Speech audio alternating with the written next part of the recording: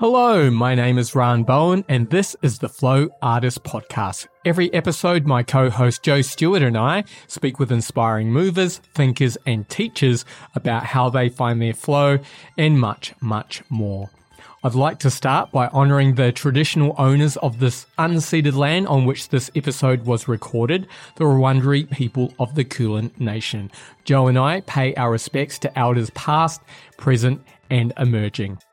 For today's episode, we are speaking with Kate McAnergney of Maitri Yoga. And sorry, Kate, if I've got that pronunciation wrong. I do apologise after our little training session. Kate has been teaching yoga for 18 years, and she and Joe have known each other since the late 90s. We'll hear some of their reminiscing about that time, as well as Kate's training at Sivananda Ashram in Kerala, South India in 2004. We'll also hear about her time with Paul Wooden at the Gertrude Street Yoga Studio and with Donna Fahy, Sarah Powers and Anahata Giri. Kate specialises in yoga and mindfulness-based practices to support women through pregnancy, motherhood and beyond. We were excited to talk to her as we know that a pregnant person unexpectedly arriving in class can actually make a lot of teachers anxious, especially if it wasn't a big part of their teacher training, and I think I am included in this. Kate has some great suggestions about practices that work well in a group class, skillful use of language, including navigating corporate settings where the participant wants to keep their pregnancy private. Kate also shares some of the wonderful aspects of teaching specialised classes, focusing on this unique time in life, as well as insights that would be useful for teachers of all styles. It's a great conversation, so let's get into it. All right, Kate, thanks so much for coming and meeting with us today and speaking with us. It's great to get the chance to speak with you. So could you perhaps start by telling us a little bit about your background and where you grew up? Yep. I'm from Christchurch, New Zealand, and I grew up in St Albans and went to, a bog standard primary school, bog standard intermediate school, which was a thing back then where you just go for 2 years, and bog standard high school. And shout out to all my old high school friends who are having a reunion in Christchurch tonight. Oh, wow. Which I am not at. I'm here podcasting with you lovely folk instead. So, yeah. So I grew up and lived in New Zealand until I was 24. I went to University of Canterbury as well, and did a, pretty generalised arts degree and then postgrad in theatre and film studies, which served me well to become, set me up for a lifetime of, teaching yoga. Yeah. So I moved to Melbourne directly after finishing my degree with absolutely no idea what I was going to do. I felt like I knew less at the end of a master's than I did when I was, an 18-year-old undergraduate. And I moved to Melbourne, and this is where the story will almost herald our meeting, Joe, because I got a job in a shop on Flinders Lane called Alice Euphemia, and you and I met because you used to come in. Yeah, in my art school years. In your art school years. I wanted some avant-garde threads to wear. So, yeah, I worked there for a few years, but I also started, when I still lived in New Zealand, I started going to yoga classes in Christchurch. In my theatre, as part of my theatre degree, I did a lot of physical theatre. And so I was introduced to yoga through that. The first time I ever did a group Om was, when we'd get ready before we went on stage. Oh, that's beautiful. Getting everyone in harmony with each other and with the universe. Yes. So then when I moved to Melbourne, a friend of mine said, you've got to come to these yoga classes in Gertrude Street at Gertrude Street Yoga with Paul Wooden, who's the fellow who originally started that school. So I started going after work once or twice a week and really fell more in love with yoga over that time and got more into chanting and all the other associated, I want to say bells and whistles. They're not they were actually, as we're all nodding. The limbs of the tree. Yes, the limbs of the tree. When I'd started yoga in Christchurch, I started, as a lot of people do, through the Iyengar lens, which was fantastic for me at the time. Fantastic. Couldn't complain. But through that practice, I started to feel more things being moved, more curiosity, more, openness to the other layers, the other limbs. And so then I was ready to be hit hard when I moved over here and took up doing yoga with Paul. I think that question started with where am I from and tell me a bit about, but that's my little journey story of how I came from, like a lot of people actually, because lots of us Kiwis like to end up in Melbourne in Australia. And it was late 90s and kind of a fun time to be here. So, yeah. Great time if you love drum and bass as well. Great which is time. another thing we have in common. Yeah, shout out to the Christchurch drum and bass. Massive. Yeah, so those first few years here as well, yes, there was a lot of dance floor action. A lot of dance floor action. And for me, I was really balancing, the whole burning the candle, both ends kind of thing. The yoga was intensifying and helping me to maintain just getting to work during the week and then still being able to go out on the weekends and do all the other stuff that one might like to do. The late 90s, was that the big pants and stuff? I was wearing pants? No, I'd moved beyond them at that point. I'd just like to say, I was doing slightly cropped pants, slightly more narrow leg, and then an exposed ankle. And Joe's we're going nodding. deep here. We're going deep. Yeah. I know. And then a dress over the top often. Oh, yes,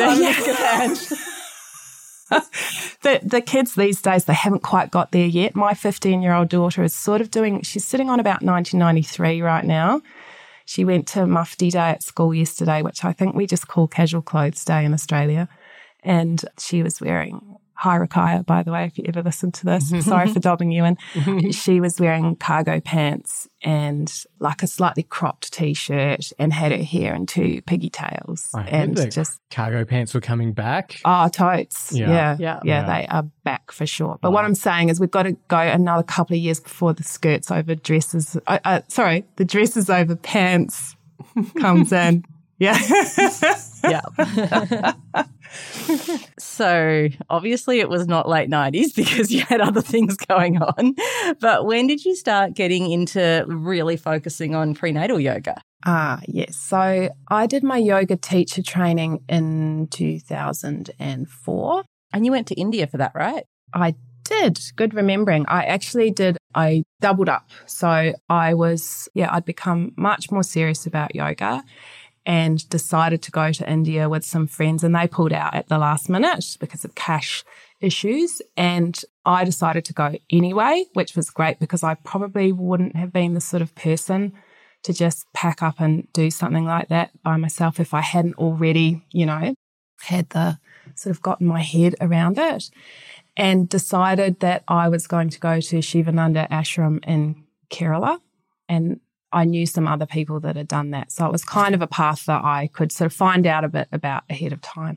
And at the same time, Paul Wooden was thinking about doing a teacher training at Gertrude Street. And it was the only one he actually ever did the year that I did it. So he called me up and said he'd heard that I was going to India and going to do training over there, and would I also like to do his the next year. So it was really good because I got this real balance of doing the very intensive month at Shivananda Ashram, which was amazing, and then coming back and doing like a year of more in-depth, or it was more than a year actually, but just so as part of the training, now in hindsight, I realised that I was lucky enough that he brought in a woman who, I don't know if she's still around, I still remember her name was Jodie, it was either Gregson or Gregson, and she came in and did, 20 odd hours with us on prenatal yoga, and a woman who was not doing the course with us but was a friend of someone who was pregnant at the time, and she came in as well. So we were getting to hear her perspective on things. She was doing all the practices with us and giving us, immediate feedback on, you know what I mean, on how things felt and what she, So it was a real crash course in a world that I had otherwise previously not thought about at all. So that was amazing that I actually got that as part of the training. And then I was already working as a teacher, because especially back in those days, you sometimes worked before you actually had the qualifications. And I was doing, anything I could, like a lot of us would, like corporate gigs in the centre of Melbourne and, little early morning things here and there wherever I could get them. I think I was teaching about a dozen classes a week. And one of the jobs that somehow came across my lap was teaching a prenatal class. I think it was in Essendon, somewhere where I had to get on a train and da-da-da-da. And the class had, so all of a sudden I was in the deep end. I felt I'd had this little bit of training, and it was a very short class as well, which is always challenging. I think it was an hour or less than an hour. And there was a curriculum for the whole course, but I still had to design each session. I just had to, over the course of however many weeks, tick off that I'd taught them every single posture and every single breathing technique on this list. It was a joke. Why are we laughing? It was kind of crazy, It was really crazy. And did the person give you any, did you even meet the person who was organising it? Did they kind of talk you through or just give you this list you had to check off? A little bit, but she was very busy. And their school was really popular. It was kind of lucky I can't remember her name. Sorry. And so I was struggling, but not outwardly, trying to keep it together and just make it look like I knew what I was doing, to teach these quite big groups of women these very quick, short, sharp classes and just trying to get in all the postures. And I remember this turning point one day where one of the women that was coming to the class was obviously, it was her first pregnancy. She was obviously working hard and, used to working hard in her life, had a kind of career type job and had all the balls in the air, and you could just see that she was not coping, but she was trying really hard just to push on through. And I really felt this, is responsibility the right word? Just this, I would be doing her a disservice not to somehow take her aside, and find a way to just gently say, hey, you don't have to hold all of this up in the air all at once. And I did find a tactful, non-judgy, I'm not trying to tell you what to do kind of way to say it, which for me at that time, I look back and go, oh, that was pretty mature of me, because I wasn't always, wasn't necessarily something I'd had much, opportunity to do before then. And I remember just this, it was like her whole being just exhaled, you know what I mean? Like it was okay just to not keep pushing on through and be the woman who just, I don't need to finish that sentence, do I? Because we're all nodding, Yeah. So, that was my first foray into prenatal, and realising as well that you've got to give the opportunity. You've got to give people space and an opportunity to really, you've got to give them space and to remind them to keep making space for this massive, big change that's happening in their life, and physically, mentally, emotionally, spiritually, the whole thing for this baby. So that was my baptism by fire. And I did stay teaching there until I moved. So I'd met my future husband and we moved to Gippsland. I'd probably been teaching yoga for a year and a half or maybe 2 years. So I was still a freshie, and we moved to near Bairnsdale. And there was, at that time, as far as I could tell, there was really only one other yoga teacher in the area who was very established, but was an older guy that taught Iyengar yoga. So there was him and there was me, So I kind of not automatically, but I kind of moved even more into that softer, nurturing. Yeah. Yep. And there were a lot more people out there having babies at that time. And so some of those women started to find me as well. And then I got pregnant as well. And so prenatal just again started, I guess I'm thinking it's almost like a similarity to the woman that came along to those sessions when I did teacher training. I was using myself and my life circumstances as a tool to just become more and more literate, I guess, in teaching prenatal. So I just started, along with all the other things I kind of slowly evolved into teaching out there. I started teaching more prenatal, but I still didn't have a specific prenatal yoga qualification. Just need to be clear about that. Just out myself on that one. So I was buying books and, just experimenting and getting feedback from people and being very clear about what I did and didn't know. I bought, started buying books online because you could finally actually do that by this point. So this is probably 2007. I think Janet Velasquez was one of the first sort of prenatal yoga books I bought, and all of her books are still worth having a look at. And I just puddled my way through. Yeah.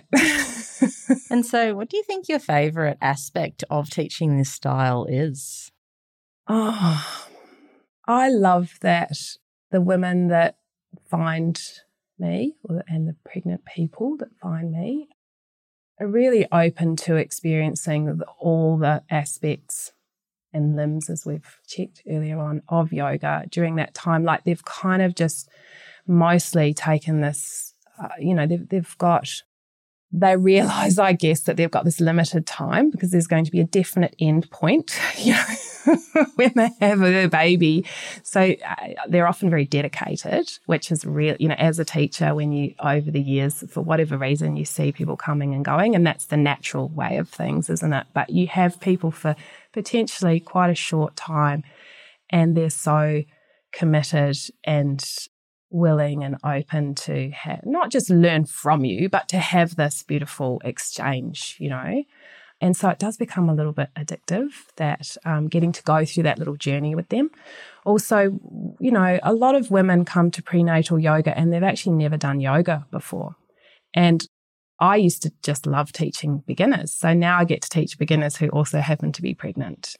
And you get to have that joy, go through that joyous discovery. That's the word I wanted. We talked about this before, didn't we, Jo? I'm outing myself again now. I've got a lot of brain fog these days now that I'm a middle-aged person. So that process of discovery about themselves, about their changing bodies, and it's just so beautiful to be around, that energy. Yeah. And so the flip side of that is, I can imagine already the short window of time that people would come to your classes would make it a bit challenging to have an ongoing business. Yeah, business-wise, it's shit. Excuse my French, podcast people. But it's really challenging. Yeah, because even if you've got someone from, the end of their first trimester all the way through to giving birth, and then actually I teach postnatal as well. So they might, not everyone does, but some people come back after 6 or 8 weeks, and then you get them for another, say, 5 or 6 months. And then off they go out into the world. It's like, waving goodbye to your little, your little children, and in all senses of that. But people, it's really beautiful when people come back when they have subsequent pregnancies, or they tell their sister or their workmates or their cousins. Word of mouth is king as well. So especially once you've been in a place for a longer time. So I have moved around a little bit. So it always takes a few years for that to start kicking in. But that's gold, really. And so would you say that limited time that people come to you is the biggest challenge, or is there more? Business-wise? Or just teacher-wise, as a person? No, I actually, So, it's not too much of a challenge, really. It's nice in some ways. Like I say, you've got this period of time to share what you think is important, and then you learn things every cycle as well with different women, or people will turn up, over the years. I mean, I have done, not obviously, I have done more prenatal training now and just gone off and done a lot of my own research and things. And so you do still get people turning up with pregnancy-related health issues or things that you still haven't heard about. So you go off and research them and everything. And so you've got, I lost my train of thought there. That's all right, because I already have the next thing I want to ask you, which is about guidelines, because I've done a little bit of prenatal training, like mainly in Pilates, and then just like you, trying to stay up to date and kind of reading different articles and books and things. And I've really noticed the guideline shift since I first started being interested in this stuff and now. And there are still really big contradictions, even in current best practice, depending on who you're reading. Yes. Do you want to kind of dig into that a bit? I'll do my best, and you can just pull me back again. Well, I can start if you want, because one of the big ones that I've noticed is whether it's all about building strength and stability through the pelvis, through the pelvic floor, or whether it's all about letting go, hip stretching, expansive opening movements, or where I sit, which is like, depends on where someone's at to begin with, whether you need to relax more or whether you need to stabilise more. Yeah, I would say definitely option 3. Early on in class with women, I set them up in a very supported Supta Baddha Konasana. And I do that version where you roll up a blanket loosely and you pop it. So Supta Baddha Konasana, sorry for people listening, is butterfly pose or cobbler's pose with the soles of the feet together, knees apart, lying back, and your feet are quite close to your pelvis, and you're laying back on a bit of support, so you're not laying straight back. And then I pop a rolled blanket over their feet, and they lift their knees a bit close together, and I wrap it round under their shins. So then when they open out into it again, they've got that support of the blanket. So we do that in the first week or two, and I'm like, this pose here is almost like the felt illustration of what we're going to be doing throughout our whole practice, which is having this sort of coming together of opening but containment, So you will feel it. Even if you've still got that blanket there, you'll feel a little bit of a stretch. And for some women, actually, that's too much. And we'll probably talk about that in a minute to do with if they've got pelvic girdle pain.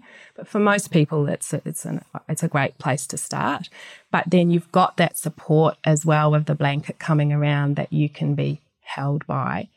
Don't have to there's always, like if you just keep opening, where's it going to, where's it going to end? But you're right. So in a lot of older yoga literature and even some of those amazing older books, which I do recommend buying and looking at, even if it's just for the awesome photos of women in stripy leotards and pantyhose doing prenatal yoga, they will often really emphasize everything open leg, this, lots of big stretches. And we have sort of moved away from that a little bit more now to having a balance with containment and strengthening. But like you said before, it's often the individual as well. Like some women do come to, have already done yoga for years and then happen to become pregnant, or have done all sorts of other physical practices and are already quite strong in their body. And for some of them, they might I don't want to say need because I don't want to be prescriptive, but it might be helpful, if they learn to soften a little bit as well, or check whether they're actually, maybe you've been doing Mula Bandha for years and or in Pilates as well. And I don't know what the equivalent term is in Pilates, but just holding onto your core, and then it might be a process of learning to actually let go of that. Yeah, so it's nuanced. I've recently learned as well that holding tight through your pelvic floor can be a stress response. And after the past 2 years that we've all had, regardless of what else you have going on in your life, or like the women who had so many things going on, all the balls in the air, I could imagine that would result in a bit of internal gripping and holding, keeping all of that together. Yeah. So I feel like that's a big thing to address through the practice. And again, you might not go there immediately, but I always do. I always go there, and actually that in terms of structuring how you run your business or run your classes, that's a big reason why I only teach terms or courses, It's not that I have a set curriculum and we've got to get through like those classes I did years ago, we've got to get through X, Y, and Z. It's that I want to build a relationship with these women, and I want to be able to get to points of time where we can talk about things like that, and for it not to be embarrassing or feel invasive or feel like we've, you know what I mean? Like, oh, totally, yeah.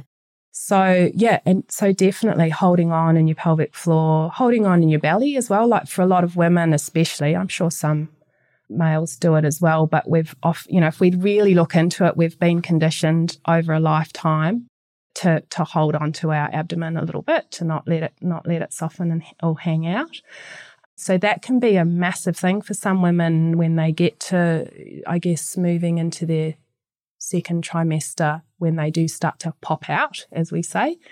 They're finally letting go there for the first time. It's, and it's an emotional thing as well, it's like these layers sometimes that have to peel away.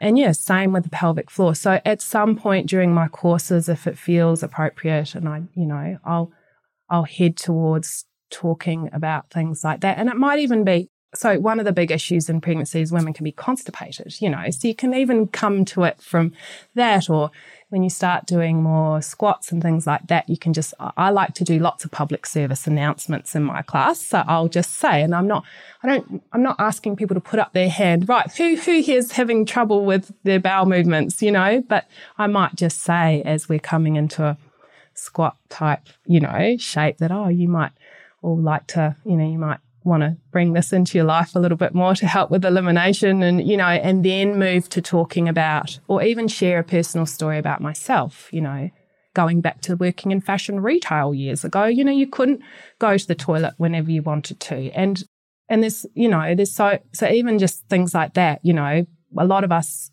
unconsciously, or because of work issues, or we can't always go to the toilet when we need to. And so again, over a lifetime of patterning, you're subtly holding on all the time and not even paying attention to the physical signals that your body gives you, ignoring them, again, for often quite realistic reasons, because it's not going to always be the best practice to just, go whenever, wherever. But once you start to notice that, you realize, I'm not allowing I'm not listening to my body when it's asking me to do these things. So just starting to plant those seeds with women earlier on in their pregnancy. So as you say, they start to realize on what level it is that they're holding. Like it may also be emotional stuff, past trauma, it's big. It's a lot. Yeah. Hello, Ran here, just to talk about our Patreon page. Patreon is a way that you can help support the podcast for as little as $1 US a month. Higher tiers get access to extra special content, as well as a listing on our website and a shout out on the podcast. We use the funds from your Patreon contributions to pay for editing and producing for our podcast, which used to take me around 4 hours per episode. So I really appreciate it. If you'd like to help support the podcast, please go to patreon.com/flowartistpodcast and join the Patreon club. If you'd like to support us in other ways, you can share this episode on social media, subscribe to us on Apple Podcasts or Spotify, or just reach out and let us know your thoughts on this or anything else. All right, let's get back to our conversation with Kate. And slightly moving up from the pelvic floor, you touched on that abdominal bracing and holding. Yeah. And I have seen studies online saying, it's actually fine for pregnant people to do abdominal curls as long as they're not past that, 18 weeks or 22 weeks or wherever you set your own line for lying on the back, and can actually be, I know, right? Can actually be helpful to prevent rectus diastases. And I was always taught that anything that increased abdominal pressure is probably not going to be helpful. Yeah. And I seriously, this is also from the Pilates world as well. So I'm is there an underlying sense that you should still be having a flat stomach even if you're pregnant? Or is this about people feeling strong and not limiting people's movement out of fear when actually it's okay for some people to move that way if they feel good about it? But yeah, that one's a lot of red flags to me, because the only pregnant people I've had in my class who've wanted to do abdominal curls. I know I've had other body image issues. Yeah, so that's, yeah. And that's, yeah. I mean, I think back to years ago when I taught in Melbourne and got a lot more of a range. Well, not that I don't have a range of people now, but I get people come through who were performers and, really use their body a lot, or people who'd run marathons, I don't know, all of that sort of stuff. And I do remember the odd person. I mean, it harks back to that woman that I was saying when I very first taught prenatal, who was trying to be the corporate and trying to do all the stuff. You can find people like that as well who are living out that similar thing, but with their bodies, trying to still hold on in that way. And if possible, the biggest, bestest advice I feel that you can give them or help them to discover for themselves is that it's okay to let go for this amount of time and let your baby have some space in your body and in your life, and it's really important. So, why would you, for me, it's like, why would you want to do crunches? Like, why?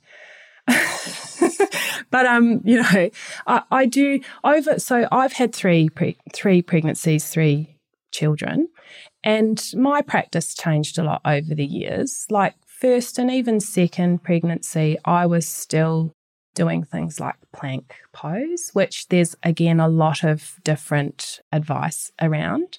And I have done one prenatal training in the States years ago when my first daughter was 1, where we were being taught a sun salutation variation, pregnant friendly in inverted commas, that included a plank pose. And so for several years after that, I taught that because it felt okay to me.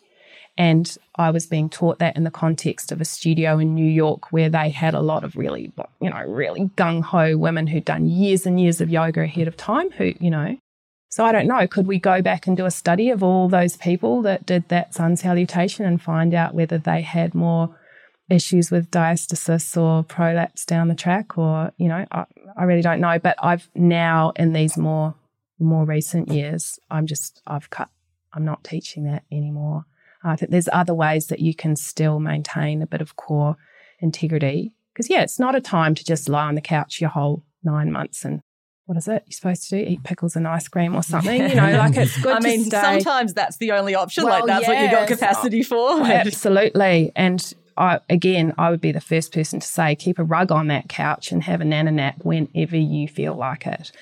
But in terms of strengthening, I think there's been a lot more emphasis now on keeping your legs strong, keeping your glutes, working. That can help with pelvic floor as well, because they'll sort of pull your, sacrum. I'm not very good at technical anatomical stuff, but they can help to keep that space between your pubic bone and your sacrum and tailbone if your glutes are kind of, So stuff like not full squats, but like a higher squat. I teach this a lot actually, where you sort of stand with your feet wide on your mat and your toes out a little bit more, and then pop your elbows down on your knees. So actually, again, I learned this from this amazing woman in America, and she called it camper's pose, because it's like if you're in the woods and you know, do a bush lead.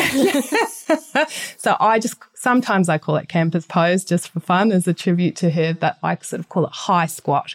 So if you're in there with your elbows on your knees and you actually stay there for a little while, you'll feel the burn. You will feel it. So, something like that, or doing a wall sit as well, squeezing a brick between your knees and sliding down the wall as far as you can comfortably and pressing your lower back into the wall a little bit. You'll feel that after a while. Yeah, that's hard. That's hard. Yeah, or you can roll in and up and down. So you can do that and then sort of pretend as if you're on your back coming up and down into bridge pose, but you're standing instead, and then you roll your pelvis and your spine up off the wall and then roll back down again. And again, that'll sounds like a really great move to do if you've been sitting down too long. Yes, yeah. And what's another? Oh, on hands and knees doing like bird dog, where you kick one leg. And you'd need to check that women are okay to be on their hands, because some women in pregnancy can have a lot of issues with their wrists and get carpal tunnel and things like that. So forearms on a bolster works with that one as well. Forearms on a bolster, yeah, and then kicking your leg back and then maybe doing your opposite arm. That's a good one. But definitely I would always set up a lot of cueing with that to make sure that they're not going into slouch mode in their lower back. So before they even lift their leg, I get them to extend their leg first, And before they even lift it, I'm like, almost do the opposite, let your lower back sag. I hate to use the word sag, but you know what I mean? And then do the opposite.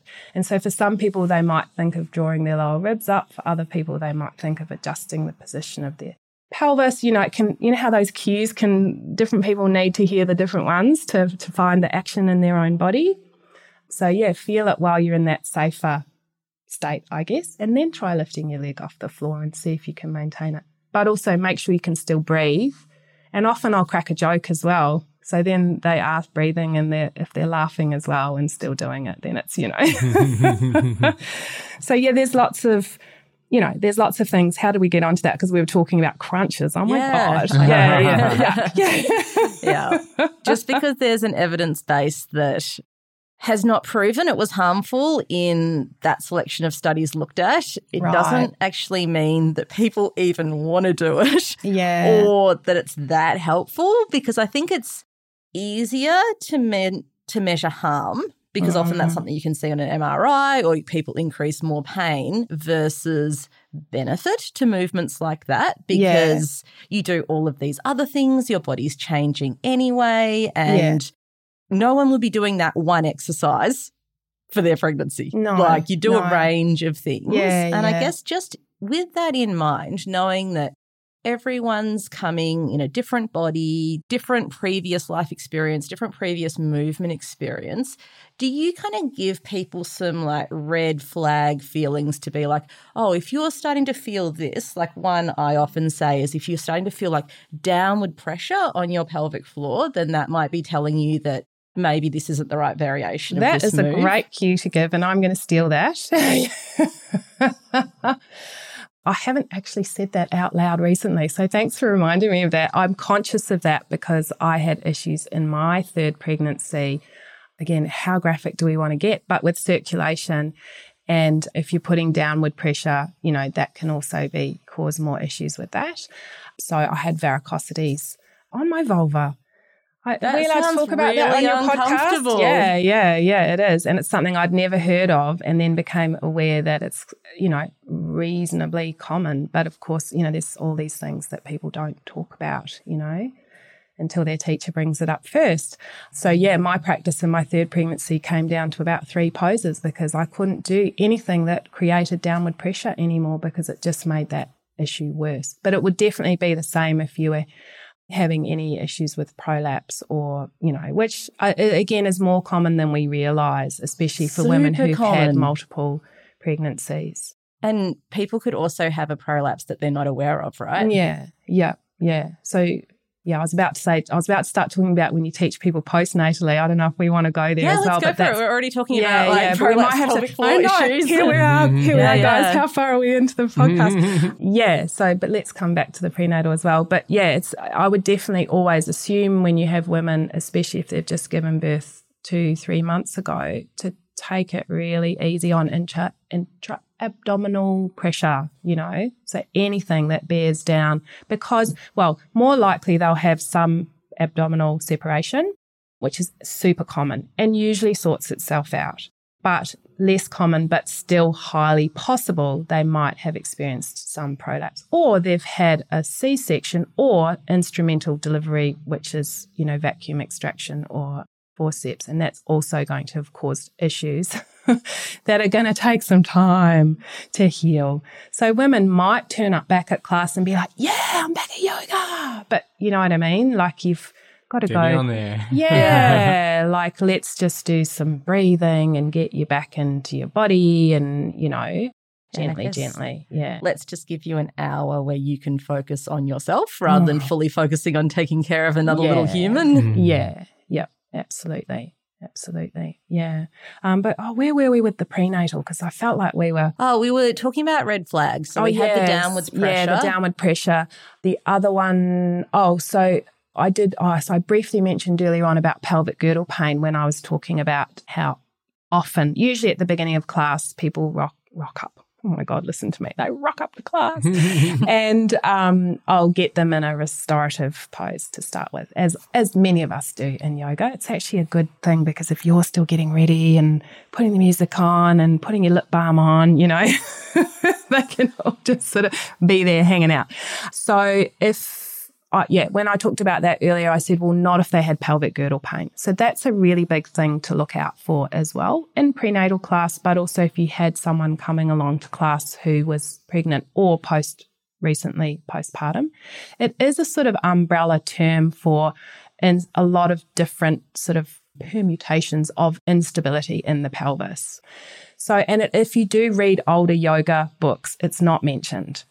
So one of my very first yoga Bibles that I still look at and still love doesn't mention it at all. It only mentions sciatica.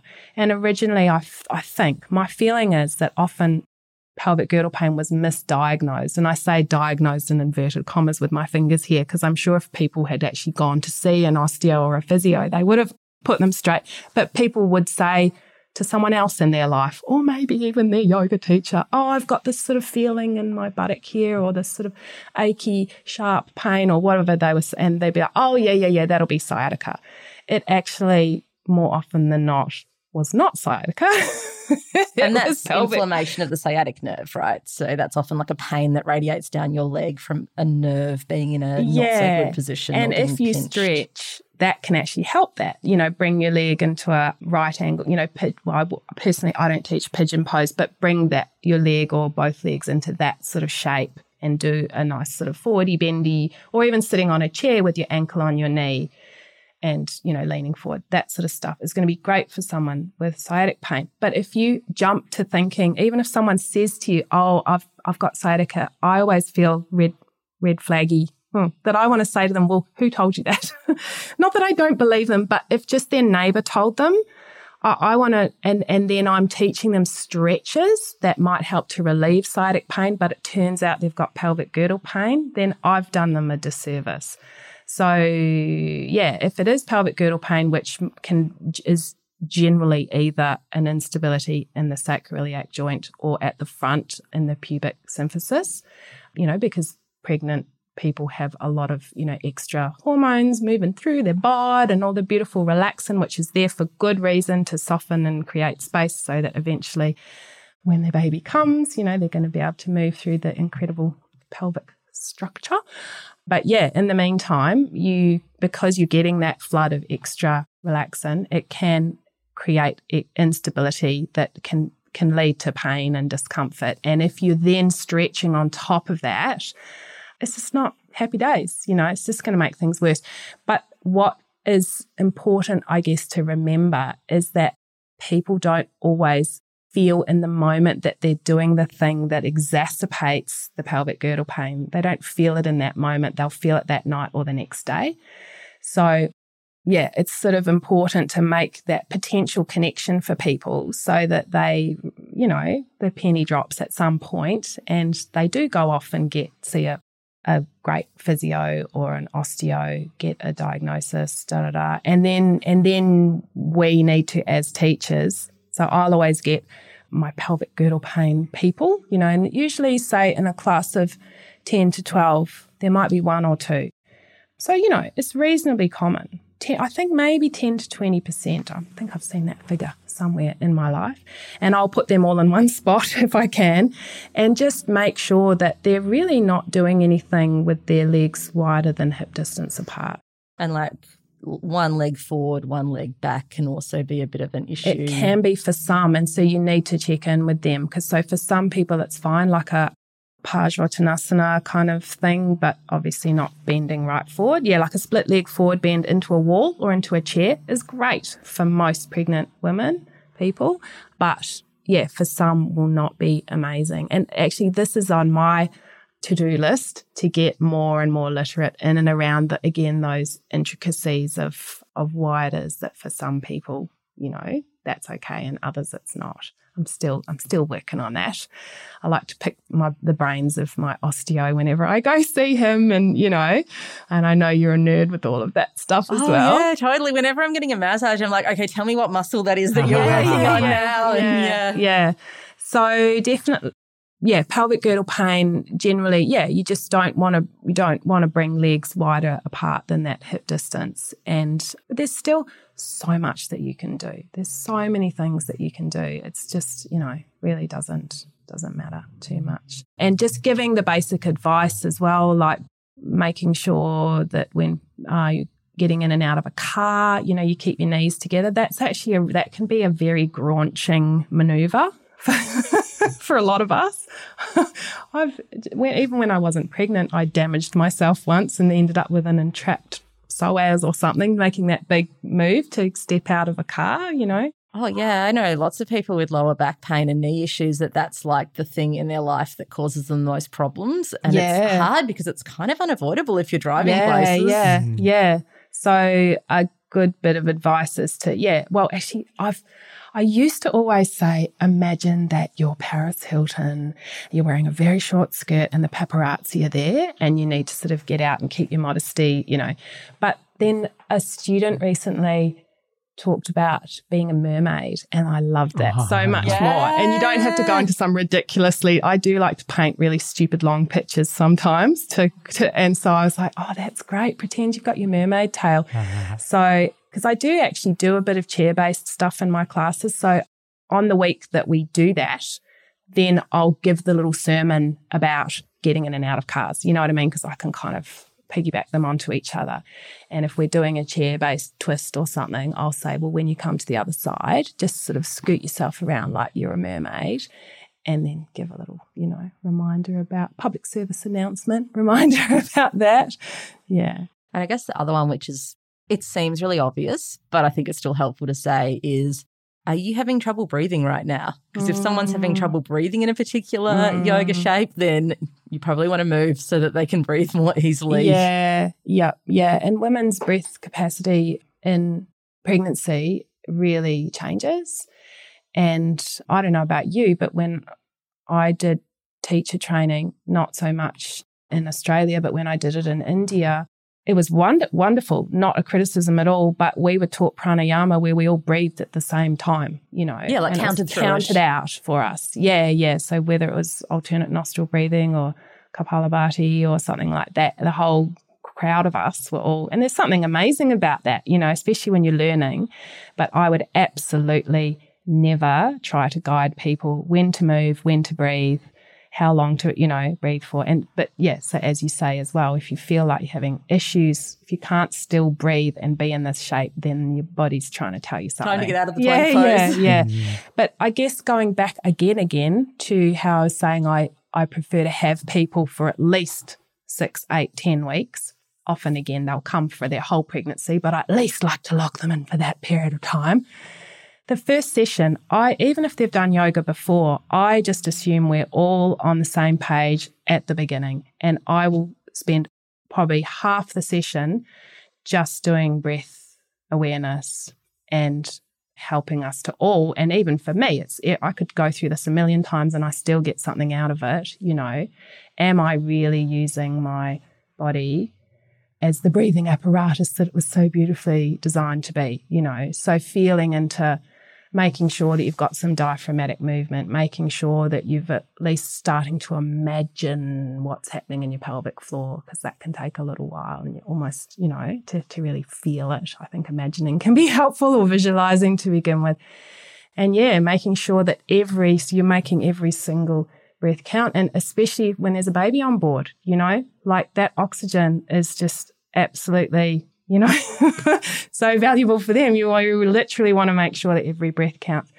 And then if you've been doing that level of awareness through your whole pregnancy, then birth is going to be, I don't necessarily want to say easier, but, having breath is just your best friend when you're giving birth. So if you've been really noticing how and when you breathe most effectively through your pregnancy, and not even necessarily particular breathing practices. I do teach pranayama, but I'm very quick to say, I feel like it's much more important that you're just breathing and knowing when you're breathing, and knowing when perhaps you could, if and when something needs to change, almost intuiting, what that might be, whether it is that it might need to slow down or breathe a bit more into a certain area. But you know what I mean? Rather than it being prescriptive, that you're just really listening and feeling.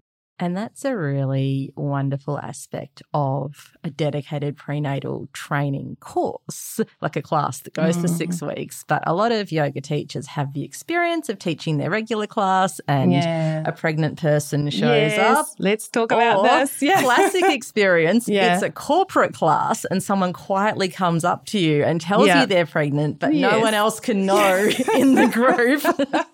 How do you navigate those situations? Yeah, interesting. Yeah, so that has happened to me. And I think, you're nodding, where I taught a corporate class for quite a few months with a pregnant person in it who didn't want everyone else to know. And the class became more and more prenatal friendly as the weeks went along.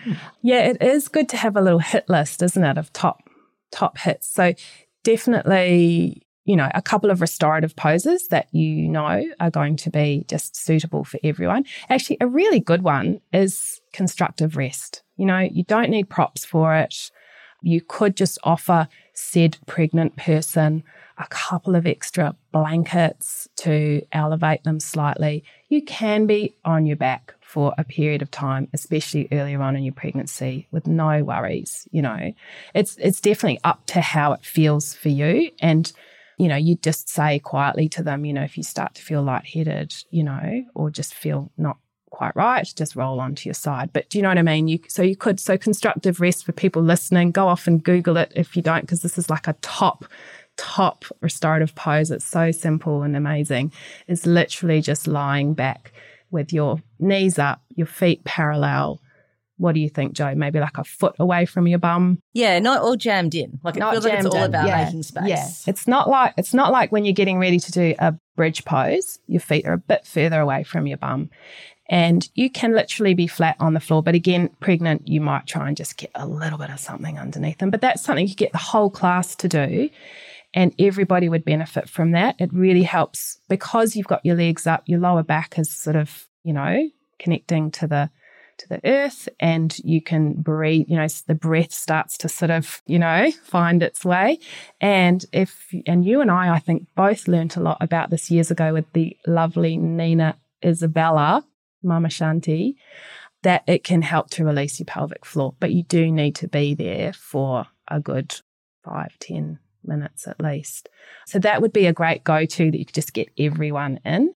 Then let's see, breathing wise, like I call it waterfall breathing. So you definitely don't do any retentions with pregnant people at all. So no breath holding, no strong breath of fire or, puffing and puffing your breath in and out at rapid rates.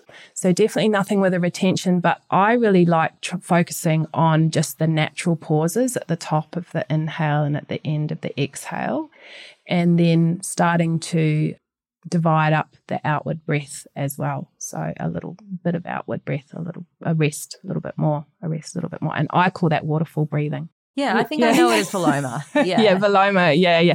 And then you can bring in a beautiful visualization as well about flowing down the cascades of the waterfall. And, you could wax lyrical about that or just provide it as a little option and people can take it where they want to. Or Brahmari breathing is a great one for everybody, because especially people living pretty busy, hectic lives, because it really, so that's the humming bee breath where you block your ears. And there's, some great information out there about how any kind of humming can help to stimulate your vagus nerve. So to help bring you into that really, really nice rest and digest state that can be very helpful for all of us to chillax, but also in pregnancy and going into birth. So that's and getting to people to start using a little bit of sound, but in a way that's not too. It doesn't have religious overtones in the way that chanting sometimes can. Yeah. Like I'll hit people with the chanting, but I take a few weeks to do that. So that's another good one, just to that you could do with everyone. And then things like alternate nostril breathing, but you probably wouldn't hit a whole class with that if you didn't know already that they'd all done it, because it can start to get a little bit complicated. But even actually, I'm getting back into teaching because one of my classes is in the evening and it's quite late. And I teach at the end when I'm sending people home, Chandra Bedana, which is so Chandra as in moon. And just, it's like alternate nostril breathing, but you're literally just inhaling through left, exhaling through right repeatedly. So simple to teach, no complicated pattern, and really helps to sort of calm and sort of seal the deal. So if you have done an evening class, I don't know if you've ever found that, but I worry. I'm a bit of a mum like that. I worry about sending people home and that they're going to be really buzzing, and to not be able to get to sleep. So something like that can be really nice as well. And I often find moving from pranayama to like asana, more movement, seated series of shoulder stretches is a winner in corporate classes. Shoulders, pregnant people can do it too. Yeah. Everyone can do it. Oh, you've brought me back as well because we were talking about those corporate classes where we have a hidden pregnant person. Yeah, or hands and knees and then working through cat stretches or that little cute one that I like where you swivel on your knees and you look over your shoulder and watch, bring your feet off to the side and sort of look at your tail, like swiveling side to side. Again, I guess if it's corporate, you wouldn't want to get into, I usually get people to do some big sort of circles and infinity loops and, feeling into, but you might want to just... You could give the free movement cue, so it could just be normal cat pose, or you could make it a little bit more fluid and elaborate if you like. Yeah.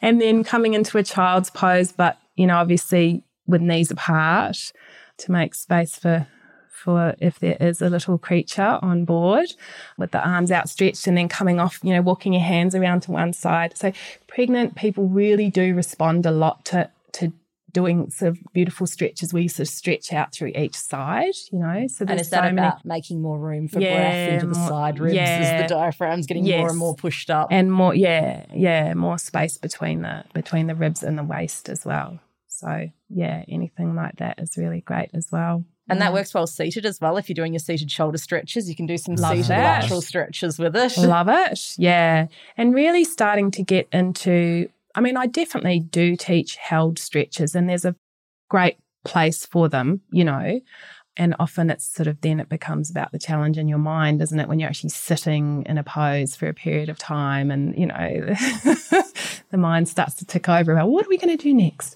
But I do really like teaching flowing in and out of shapes as well and making sure that you're doing it in your time with your breath, not with me, not with the rest of the class. I feel like that was one of the not exactly downsides, but remember when we were all about vinyasa and it used to be like just this thing of like how long a routine can you thread together all on one side of your body and get to the very end and then impress everybody because you could do the whole routine all the way on the other side and everybody would be following and and it would be all beautiful and sort of intuitive on your part as the teacher, but then everybody's following your breath and your you know what I mean? And I just think it's so important that people actually connect in with their own experience and move in their own time. So I spend a lot of time hammering that home. I think it's easier as well if you're teaching to multiple levels or just different bodies and you're offering different options. The longer the sequence is, if you're giving 3 options per posture and you're doing a sequence of 2 poses, that's fine. That's really, everyone can keep track of anything. But if it's 10 things in a row and you're giving 3 variations for each one, like that's an overwhelming amount of information and choices. And no one will be following your breath because you are talking so long that it's more than one inhale and exhale. Yeah, absolutely. I know. And then it's just their brain never gets to switch off because they're constantly listening out or focusing on, when do I, So, we talked about that before as well. That's why repetition is really great as well. And over the years, I've come to not obsess so much about trying to give people an entirely new set of incredible poses and practices every week that are going to be completely different from last week.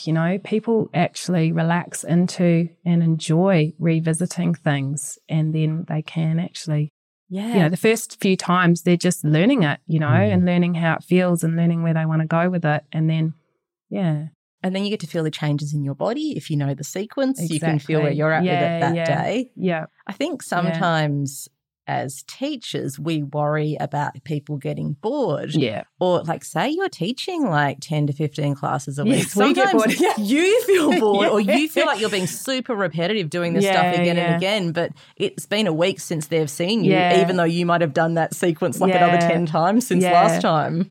I think on that about us getting bored, I think there's a difference between reteaching the same postures or sequences over and over again and re-saying the same old cues that you might just have been parroting over and over again. So remembering in yourself to keep feeling into it and commentating, but also actually leaving silence. That's good too. But you know what I mean? Like if you get into too much of a rut with always saying the same thing those 15 times every week, it starts to lose, it might not be relevant anymore. What you said about this particular shape last week, you know what I mean? It just, So and like look around the room and see what's actually needed, because I've definitely had the experience in my own body of a particular cue really working for me at the beginning and then getting to the point where it was actually detrimental for me to keep focusing on that thing because I'd changed. Yes. So that muscle didn't need to stretch anymore. Like I needed to focus on something else. Well, you can be in the same pose or the same movement and you experience it completely differently depending on whether you're relaxing into it or like take for instance wide-legged child's pose. If you stretch your arms out and then you actually reach your fingers away from your hips and and kind of lengthen in both directions and get your breath happening in there, you're going to experience it so differently from if you just or both beautiful, but Or if your first teacher was all about getting your hips down on your heels. Yeah. That's a completely different experience. Yeah. And so sometimes like I'm still in my the pregnant person has showed up to the mixed class. Please. They don't want everyone else to know. Yeah. One thing that I've found has been helpful for me is just to be, hey, anytime I say anyone who wants to take a gentle option, I'm talking to you. Oh, that's nice. Because everyone can take a gentle option. Yeah, I love that. Yeah. It's, you and other people that teach general classes where people might drop in that have different things going on, including pregnancy, have a much harder job than I do. Oh, and let me get to the most sensitive aspect of that. Please. When you think someone might be pregnant or they might have just had a big lunch. So you do not ever want to ask, are you pregnant? Sometimes I have tried to do a sneaky filter, especially in a big group where I would say, do this option or the prenatal option is this. Yeah, and you just quickly say prenatal, like really. Yeah. Or it's like, are they going to do it? Are they pregnant? Yeah. I mean, don't look them dead in the eye. No, just put it out there. If anyone was pregnant, this would not be the one to do. Yeah, I know, because it is a concern, isn't it? I mean, like definitely we don't want someone who's pregnant lying on their belly and doing cobra pose or, many things might just not be that great. But if they haven't shared that with you, then there's the duty of care as well, isn't there? I mean, apart from just feeling like you want to look after everyone, because most of us yoga teachers feel like that, don't we? There is a duty of care to make sure you're not. I know. If I'm in that situation, I pretty much just give the prenatal options anyway with cues like if you don't feel good lying on your belly today, you can go to hands and knees and also hope that if they come back, they will feel comfortable sharing that with you. But sometimes if it's a gym especially, people come and go and sometimes someone comes in like 5 minutes late when the class has started. So you don't even have that time at the beginning to have a check-in. Oh my gosh, when they do that and tell you at the end that they've got some back injury. I've got a spinal fusion. And I'm pregnant. I know. Yeah, you can also, again, so I wouldn't ever teach this, but because I'm not teaching a mixed class, but you can do things like a cobra or an up dog with a bolster under the thighs or even a bolster under the chest and under the thighs. So there's room there for the belly if you really wanted to. But again, I just wouldn't, Yeah, sometimes I do like a chair sun salute as well. So it's like down dog with your hands on the chair, plank pose with the hands on the chair, and then you can kind of like have a little bit of chest opening from there with the chair helping you. Yeah. Just depending on where people are at and what they want to do. Yeah. I love pulling out the chairs. I get sad now. There's one place I'm teaching now that doesn't have chairs, and I'm like, oh. Yeah, actually, so a teacher who's in Melbourne actually, who does teach prenatal yoga. Can I give a plug for her? Because I know she's got a training coming up soon, Anahata Gary. Of course you do. Yeah. Who used to be at the convent, but her business name is, I think, still One Heart. I think it is, yeah. She taught me, I'd used chairs for a few years, but this little nice variation, I guess you'd call it, where you get the chair and you turn it away from you, so the seat's away from you. And then you can come into things like a half forward bend, or even that like camper's pose squat, or a split leg forward bend, and you have your hands on the chair and you tilt the chair away from you as you bring so your spine's coming parallel to the floor or thereabouts. And instead of doing it with your hands on a wall or your hands on a static surface, the chair's moving away from you as you counterbalance that with your bum, and you just get the most divine stretch, We did this in aerial yoga as well with the fabric pressing away. You doing that on your Instagram. Yeah, so similar. And then even if you felt that once or twice with the chair, the next time you're just using a boring old wall, you can feel it again, that opening or, the spaciousness in both directions. Which is so good, yeah. The other thing that chair's great for is, I think I said before, just a seated twist. That's almost my favourite prenatal twist, is just sitting sideways in a chair and turning towards the chair back, because I think we probably all know you want to always leave your baby or leave your belly behind when you do pregnancy twists. So that's a really nice way, because your arms are kind of lifted up by the chair back and you can just think of turning in your... That feels like another really good making space in your rib cage. Yeah. But the other one I was thinking of is if at the end in relaxation, and non-pregnant people love this as well, is lying on your side and putting your top leg on a chair. Have you done that one? No. I have to show you. It's so nice. It's really, really, It seems like it would be really stretchy. Yeah, but if you need to really relax your leg is on the seat of the chair. Yeah. No, even that seems like it would be quite a stretch. Yeah, I'll try it. I'll try it and report back. It's really, really nice. Yeah. I'll give you a demo later.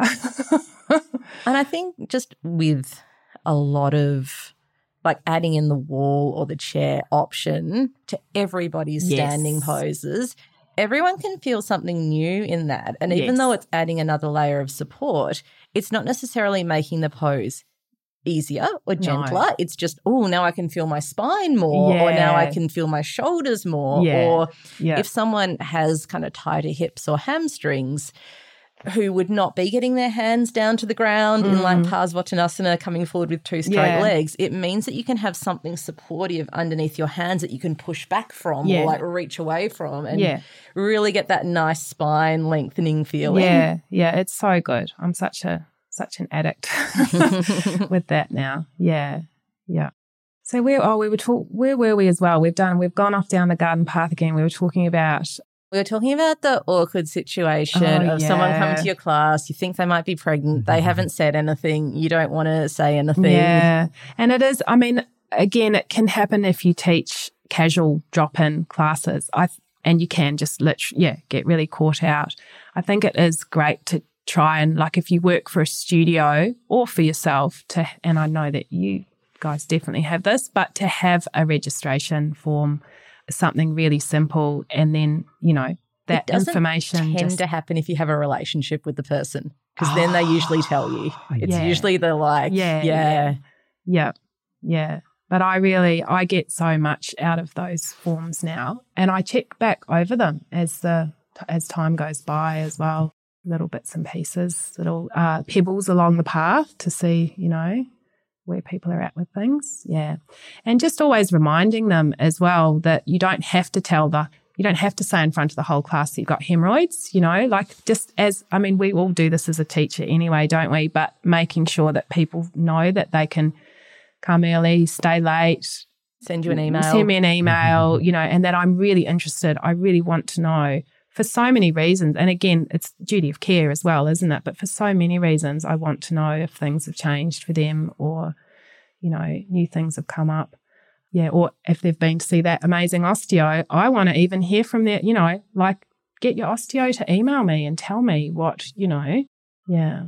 And that's totally appropriate as well. If you are teaching someone and you feel like it's a bit out of your scope of practice to make sure they're seeing someone else, like a pelvic floor physio or an osteo, and let them know that, we can be in touch as the two people who are helping take care of you through this time. So if you're feeling like out of your depth or overwhelmed, absolutely get another health professional on board, and then you can work with them and learn from them. Yeah.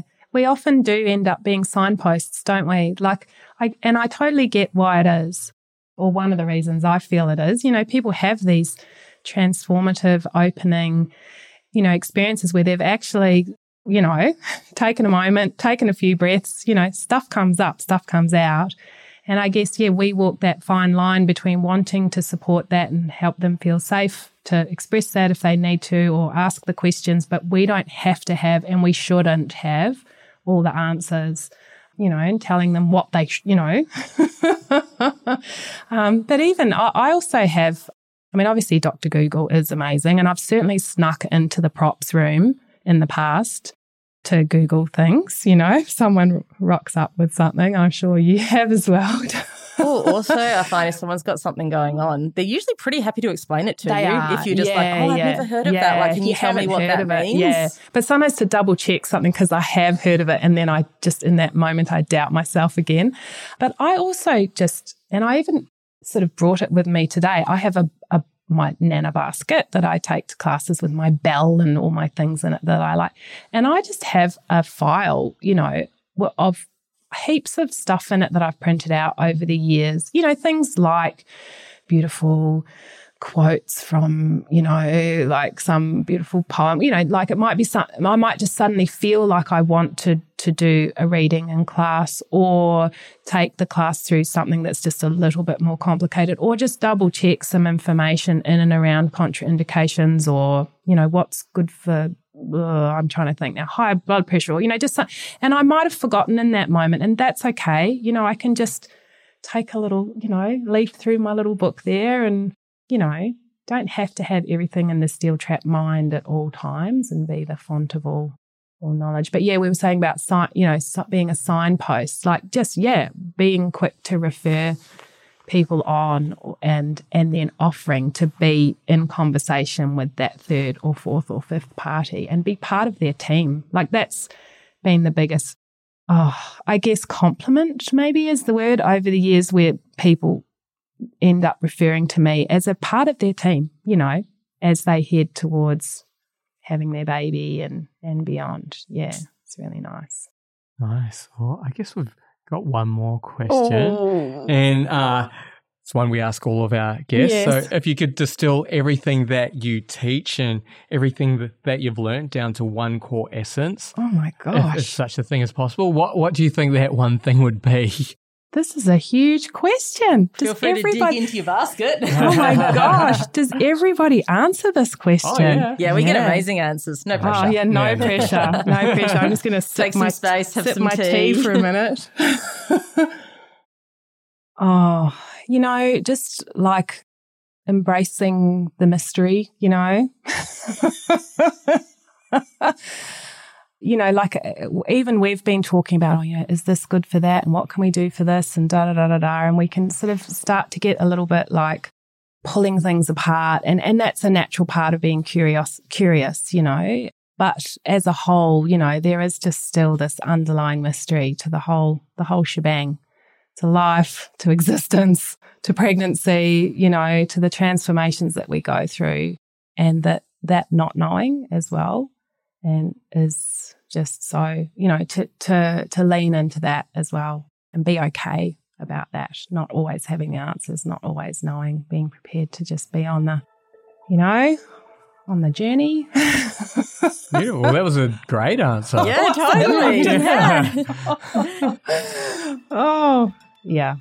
And I think it's such a wonderful aspect of life. It's like we're always going to be learning, we're always going to be growing, we're always going to be finding out new things. If you felt like you had all the answers, like, where to from there? Yeah, absolutely. And I guess as well, just to add, like maybe, it's about being in that moment as well. Yeah. Beautiful. Thank you so much. Thank you too. Oh my goodness. Always a pleasure to talk pelvic floor with you. Yeah, and yes, all the other little things that slipped out there about, varicosities and vulvas and things. We probably should have talked about vulvas more, but we could save that for the next time as well. Absolutely. There should be more vulva talk. Thank you so much for listening. We really hope you enjoyed this conversation. Our next guest is Dr. Kavitha Mohan, a yoga teacher, scientist, and world record holder based in Chennai, India. Joe reached out to her after reading her book, Traditional Aerial Yoga, which explores how aerial yoga affects the subtle body and connects in with yoga history and tradition. We'll include a link in our show notes to everything we've spoken about on our website, podcast.flowartist.com. You can also leave a comment there if you like. We'd love to hear from you. You can also find me on Instagram at RunLovesYoga and Joe is Garden of Yoga. Our theme song is Baby Robots by GoSoul and is used with permission. Check out gosoul.bandcamp.com. Thank you so much for listening. We really appreciate you spending your precious time with us. He aroha nui maua kia koutou katoa. Big love.